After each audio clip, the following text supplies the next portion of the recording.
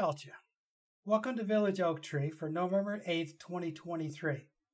Hello again, my name is Terrence O'Donnell, and I'm back to your digital village with more news from around the world and a focus on something specific that I hope will get you all upset. This once-a-week podcast is hosted on rss.com. It's also available on Spotify, Amazon Music, Samsung Podcasts, Podcast Index, Listen Notes, Apple Podcasts, iHeartRadio, Pandora, TuneIn, Google Podcasts, Deezer, Kranabeha in Substack, and Kranabeha in my new YouTube channel.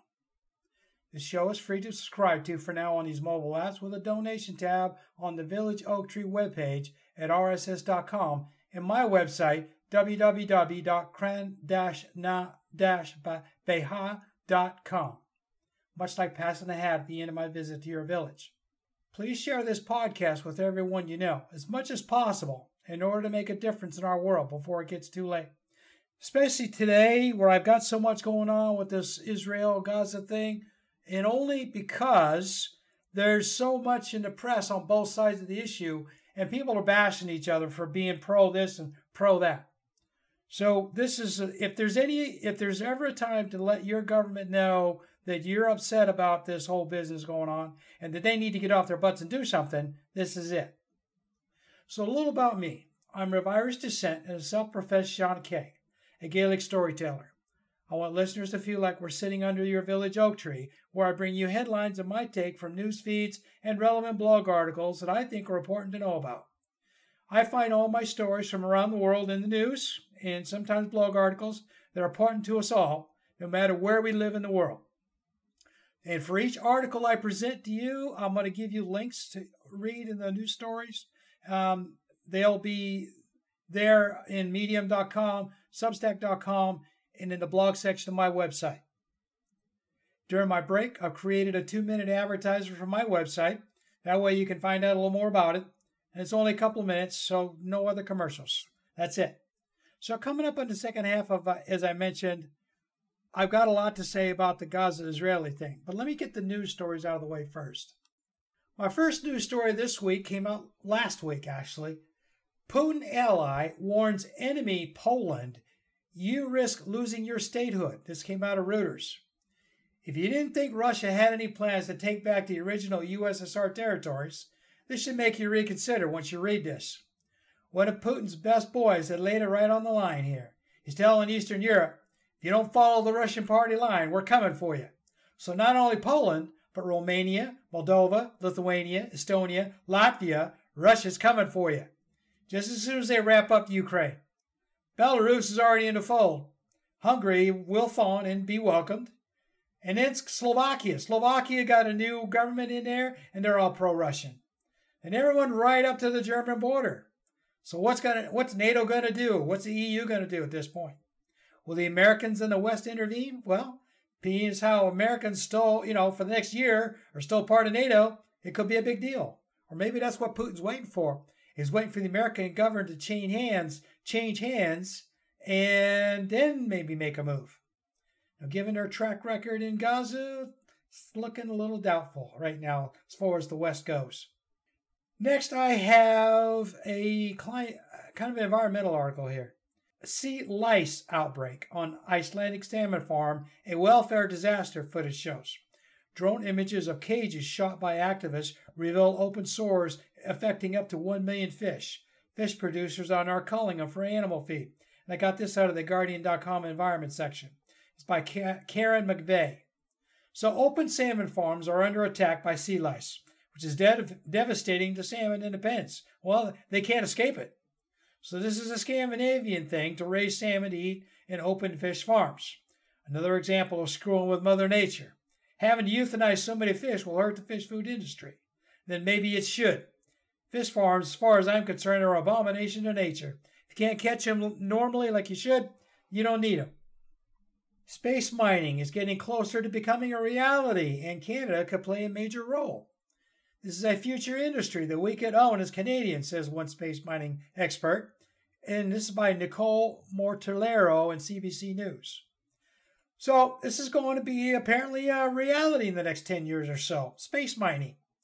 I think it would be a good thing for planet Earth if we could mine the moon and asteroids and stop destroying our own ecosystems for mining for ores here in the United States, or not, around the world.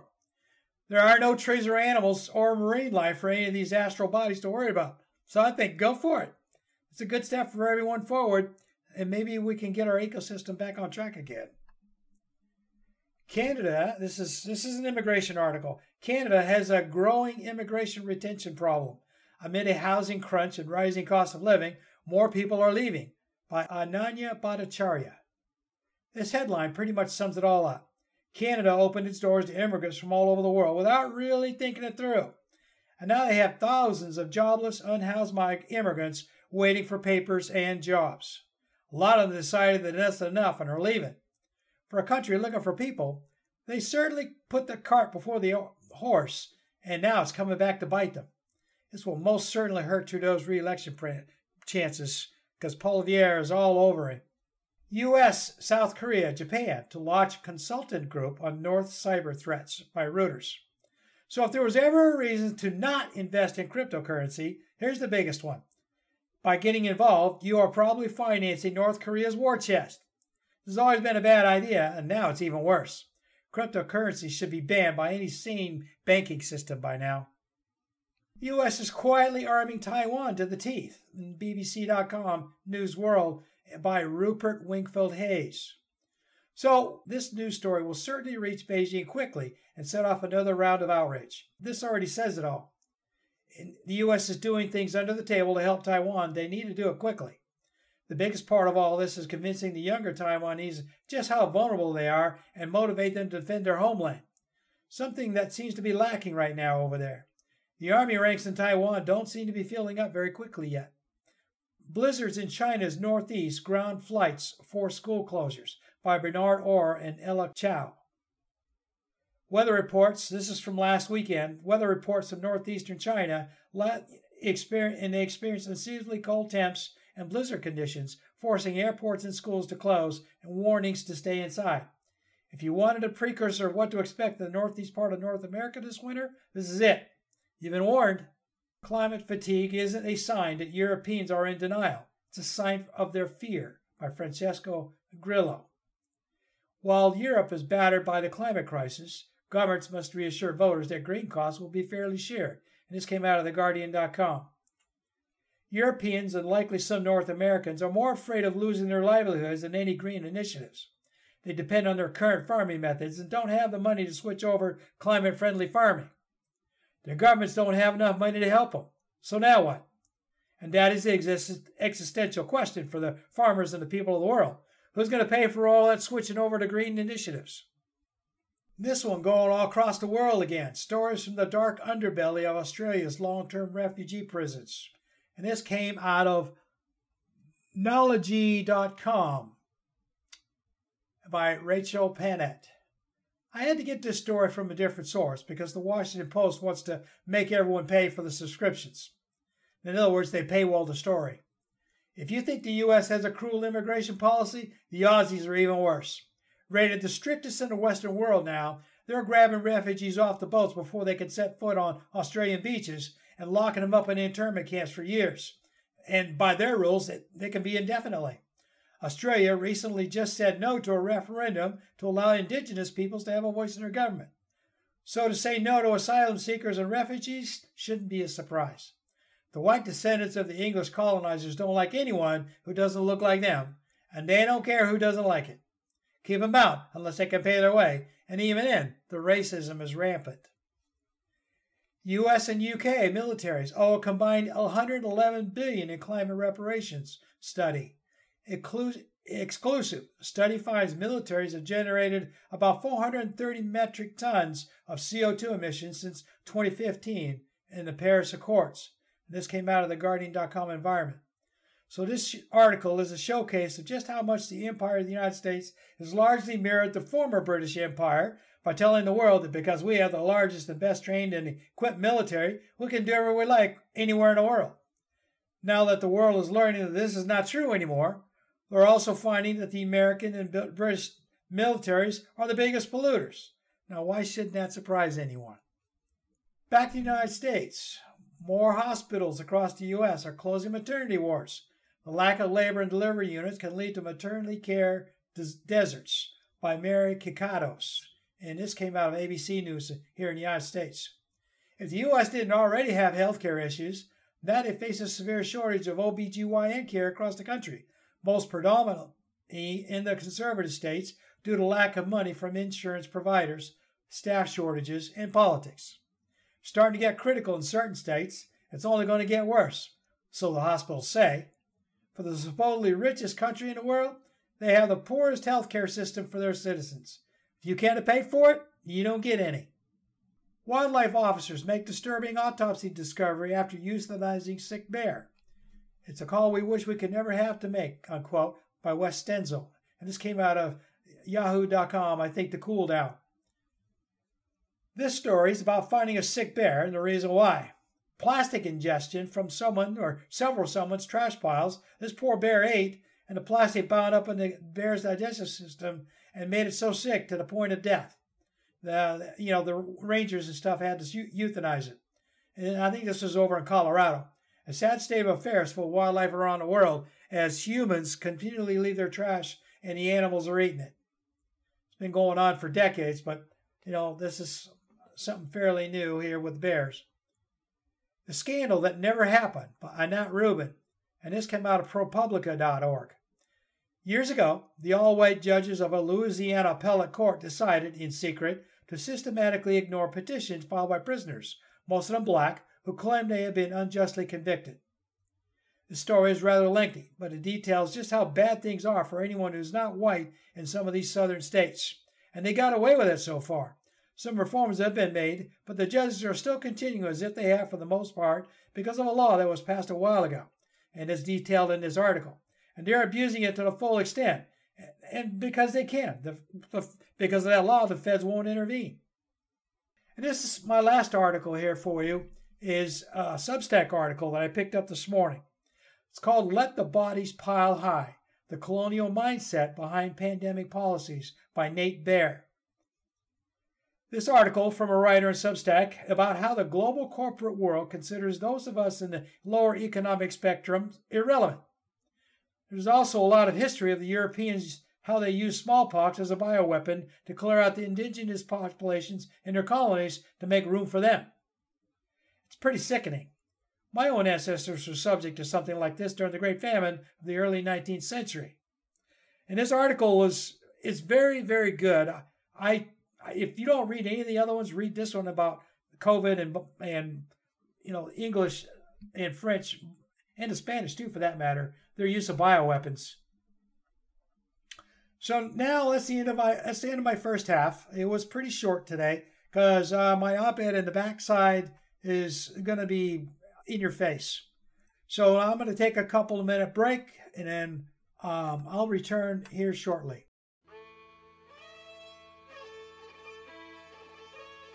I want to take this break to bring attention to my website, cronnabeha.com.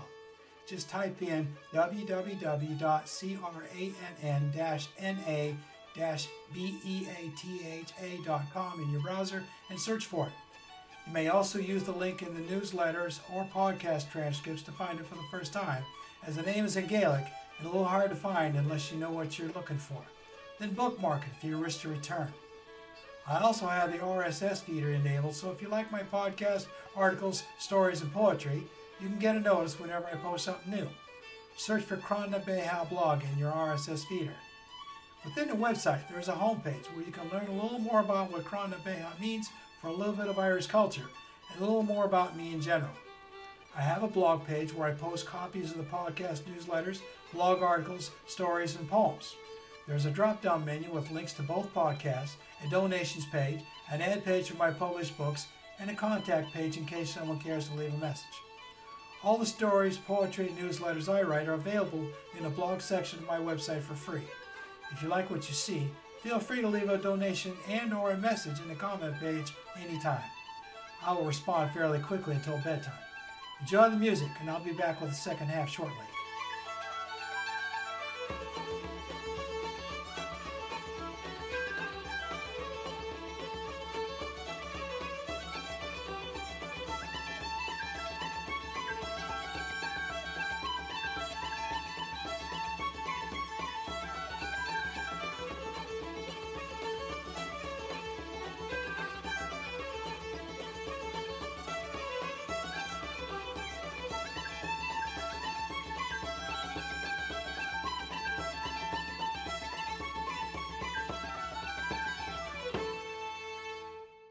Welcome back to the second half of the Village Oak Tree. I want to address the elephant in the room regarding the Israeli-Palestine conflict. There are so many different viewpoints from all over the media spectrum, it's hard to sort the wheat from the chaff. I have several articles from different media outlets that I watch, and I will read you the headlines with a little bit about the stories. No commentary, just a little bit about what's in the article so you can judge for yourself. So my first one I give you is Pirates, Emperors, and the Middle East Axis of Evil, Unmasking the U.S.-Israel Rhetoric of War, Human Rights, and Geopolitical Strategy in Palestine by Marwan Bashara. And I got this one from AlJazeera.com in their opinion section. So it's an opinion piece about what the other side of the world thinks about the U.S. support of Israel in this conflict. It shows us just how much the U.S. still wants to be the big dog around the world, despite world opinion otherwise. And now, the U.S. has lost even more credibility with the Islamic world, which they need to desperately keep the oil flowing. And then, that's becoming a problem. U.S. states invest $300 million in Israeli bonds since start of Israel-Hamas war. Majority of funds come from states with officials belonging to a conservative group that has attacked political investments. And this came out of theguardian.com U.S. News by Callum Jones. The story is about how some extremely conservative American states are buying Israeli bonds to financially support Israel, all because of a perceived religious connection with the Zionists. They apparently didn't get the memo years ago about how much the Jews hate the Christians, which Netanyahu and his right-wing cronies have no problem saying at times. But they have no problem at all taking your money either. Kremlin dismisses report on Wagner plan to give Hezbollah air defense system by Guy Falconbridge. And this came out of Reuters.com. This story is Russia telling the world that there's no more Wagner group. Also a denial of support for the Hezbollah. Everyone knows that the Russian government lies with nearly every spoken sentence. So, is this truth or a deflection? Turkey's Erdogan says post-war Gaza must be part of a sovereign Palestinian state by Tuvan Gumruku. And this came out of Reuters.com, World Middle East. Turkey's Erdogan is making demands on behalf of Palestinians for post-war. That all depends on if there's any Palestinians left in Palestine by the time Israel says it's over. So what's the plan then? Is Turkey going to make more noise and make more demands? The bigger question, will anyone listen? The Islamic world is pulling back from making nice with Israel anymore. Now what? Hamas armed wing. More than 60 hostages are missing due to Israeli airstrikes, from Reuters. And again, some of these stories are a few days old. So not only are the Israelis decimating the Palestinian civilians, they're apparently killing the hostages that were being held underground or in buildings in Gaza. Israel doesn't seem to care anymore in their blind rage. Or is this a we don't care who we kill, as long as we kill anyone we feel might be a Hamas supporter thing? There has been more stories after this one about that, so it'd be interesting. Extremely challenging. Israel's Gaza ground assault faces stumbles. A week into the ground war, Israeli forces are trying to isolate Hamas in North Gaza. Well, Hamas is prepared too, says analysts. This is another article out of Al Jazeera. And again, this stuff is a little old. Right now, as of today, yesterday and today, Israel has isolated the north of Gaza from the south, and they're trying to encircle everything. So it's going to get more interesting. So it seems that Hamas was a little more prepared for this whole business this time. They've probably been preparing for this for several years now, biding their time. The tunnel infrastructure being fairly sophisticated looking should be a clue. Seems like Israel isn't going to get the rollover easy victory they thought they were going to get this time.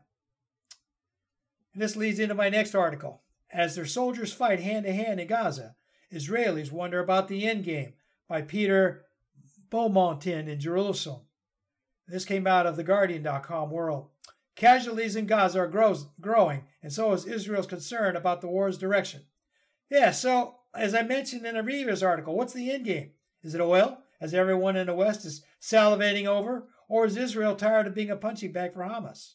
If the latter, they should have thought about that over 100 years ago when he started moving in on Palestine, and again in 1948, and again in 1967, and so on and so forth.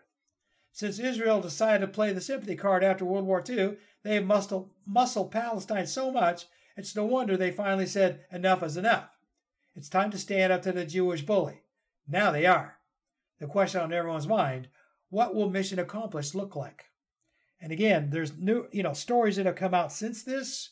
A lot of new stuff, which I'm going to get into here shortly. Who are Israeli settlers and why do they live on Palestinian lands? As many as 700,000 Israeli settlers are living illegally in the occupied West Bank as settler violence surges. Another one from Al Jazeera by Sarah Shamim. This article pretty much lays it all out. The slow encroachment of the illegal settlers and the government looking the other way, or the soldiers outright helping them, especially now. It doesn't take a genius to figure out what the end game is for the West Bank. Why Israel wants to erase context and the history in the war on Gaza. The dehistoricization of what is happening helps Israel pursue genocidal policies in Gaza. This came out of Al Jazeera.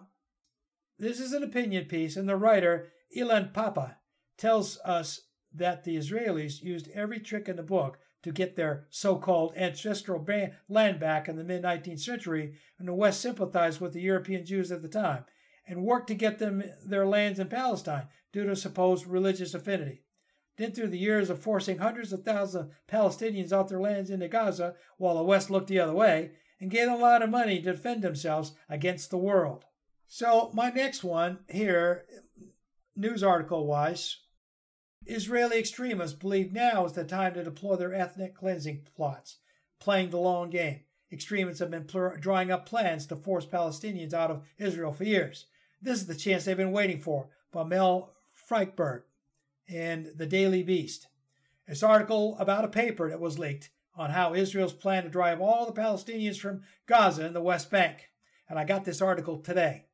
The Palestinians are terrified that this is happening now. With some of those extremists in the Israeli government now, maybe so. This paper lays out a plan to relocate all of them to the Sinai Desert of Egypt, except Egypt says no. This is a must-read article because it adds to the real story of why all this is happening now. So if you want to read about all this stuff, read the other articles first, then read this one. And this will kind of put it all into kind of context. So now Israel wants it all in a hard push to satisfy all the different Israeli factions. The West Bank ultra-Orthodox settlers who want all of the land there, the government officials who want to be the biggest dog in the region, and the corporate interests who want all the oil underneath Gaza and out into the waters off the coast. Hamas took over the government in Gaza 16 years ago, much to everyone's detriment, and Israel is using this latest atrocity they helped foment against them as an excuse to go after Hamas and carry out a final solution. Doesn't that sound like a blast from the past? So what will a post-war Palestine look like? I can give you a pretty educated guess. What's left of the Palestinian people will be forced out of Gaza as a security concern for Israel. This is already happening. The West Bank will be cleared of any Palestinians and the settlers will build like crazy in their newfound lands, sanctioned by the government. Again, this is already happening. The Israeli government will push through the oil deals they just awarded contracts for. Netanyahu and his buddies will run straight to the bank and live like kings. Bibi won't care about whether he's the PM anymore with all that money. And in the West, all will be forgiven and forgotten once again, as long as Israel keeps spending money there. At least that's the plan for now. With thousands of pro-Palestine protesters marching in the streets around the world right now, public opinion might change that plan. The UN chief was called out by Israel for supporting the Palestinians and condemning the massacres of civilians. They wanted him gone for daring to say what a large percentage of the world is saying and thinking right now. Israel has gone too far this time. Ireland has stood up and openly condemned the Israelis.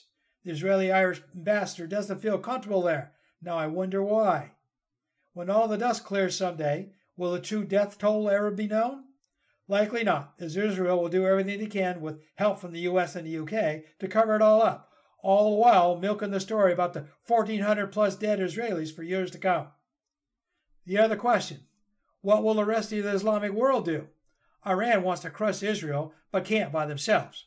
Qatar wants to play mediator. A lot of it's because Hamas, their headquarters is in Qatar. Turkey wants to make a lot of noise so far. The biggest dog in the region, Saudi Arabia, appears to be sitting this one out because it's bad for business, and they just made some deals with Israelis that are likely in jeopardy now. Jordan and Egypt also appear to be sitting back for now.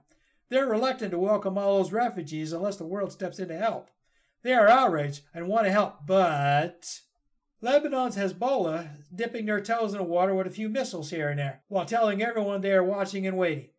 That appears to be the current end game plan for the region. Sit back and see, because they're all afraid of the big bad wolf called 2 American carrier groups, plus the UK ships and some other countries close enough to do some serious stuff to anyone who might want to think about going after Israel. The other big question on everyone's mind: why is the Western world taking the Israeli side so strongly? Although Blinken is making the rounds trying to convince Israel to back down to let in humanitarian aid, Israel says no until the hostages are all released. As I told you in an earlier article, Hamas is telling Israel that 60 of the hostages have already been killed by Israeli bombs. Well, what if that's true? What if more than 60 died in the bombings? What if they all died in the bombings? What will Israel do if they find out that they killed the hostages in their blind rage? What will the West do? So many questions right now.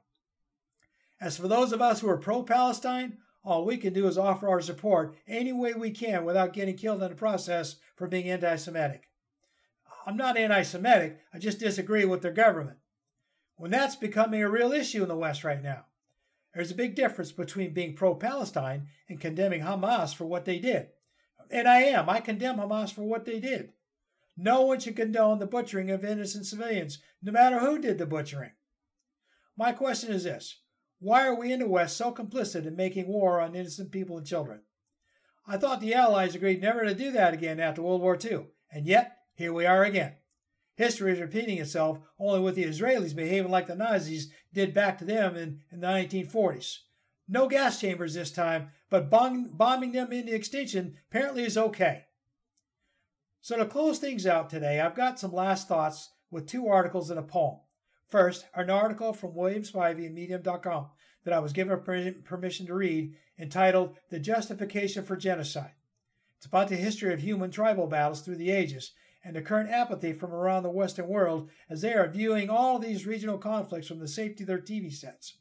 He highlights some interesting U.S. statistics, and not in a good way. The Justification of Genocide, Watching People Die Without Caring, by William Spivey. And this came out 5 days ago.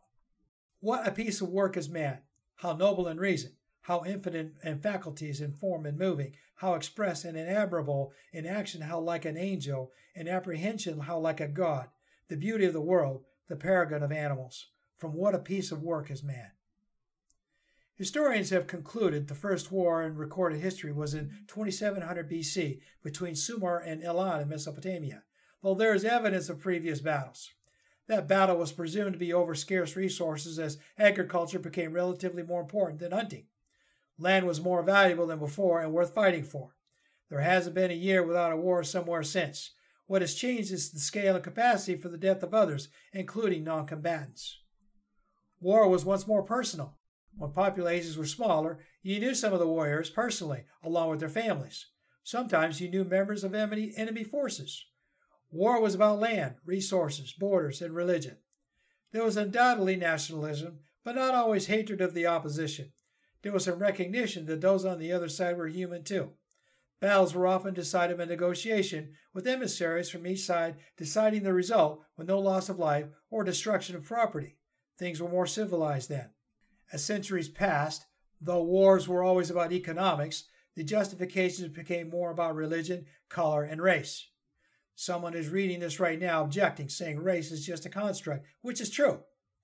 While there are differences culturally and physically between some peoples, race was not usually the motivating factor until the discovery of the New World and later after Bacon's Rebellion.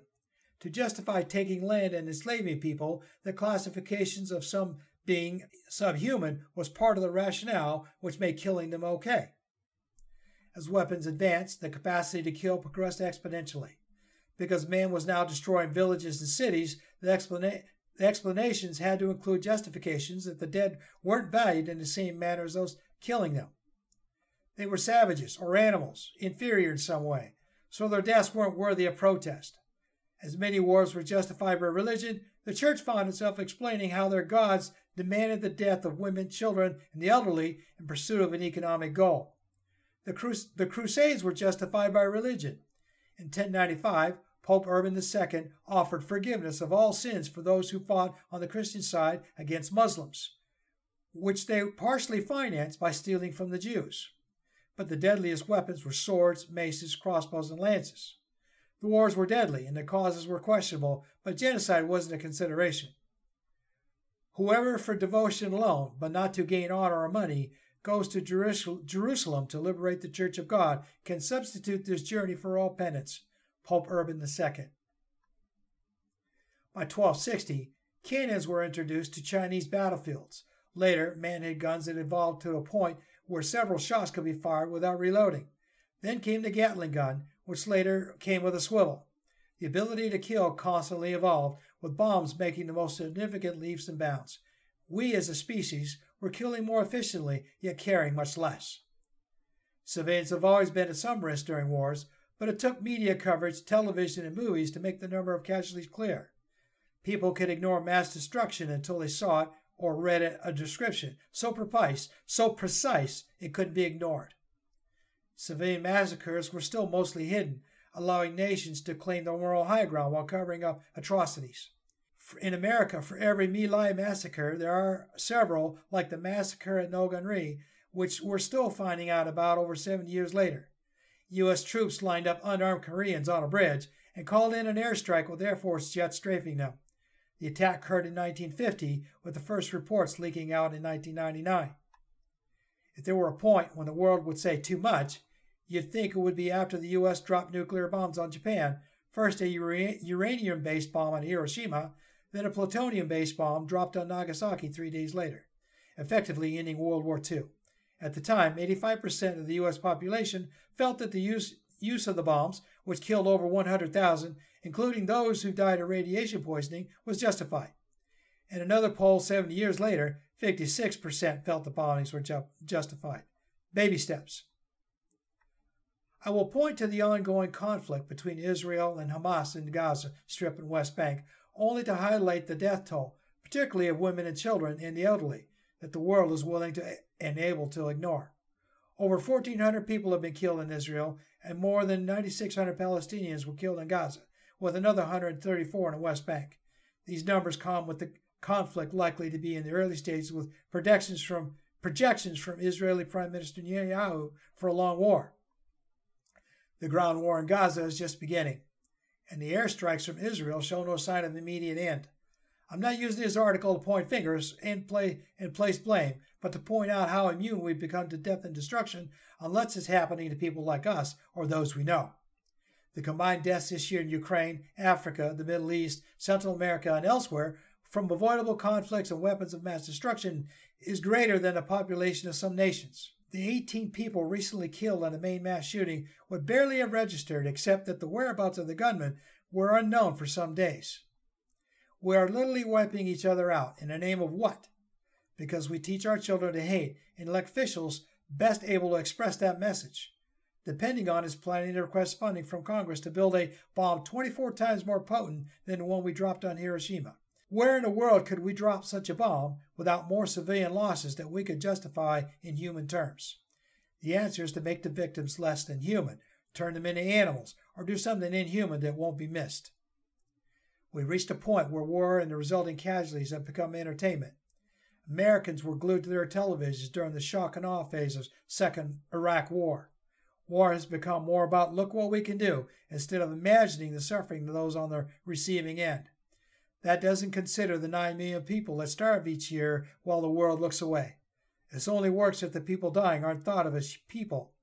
That's something we're getting quite good at. So, my next one, I'm not going to read to you. We'll tell you about it, though, because you really, really need to read this on your own. Making Sense of the Gaza War by E.Z. Prine, another Substack article.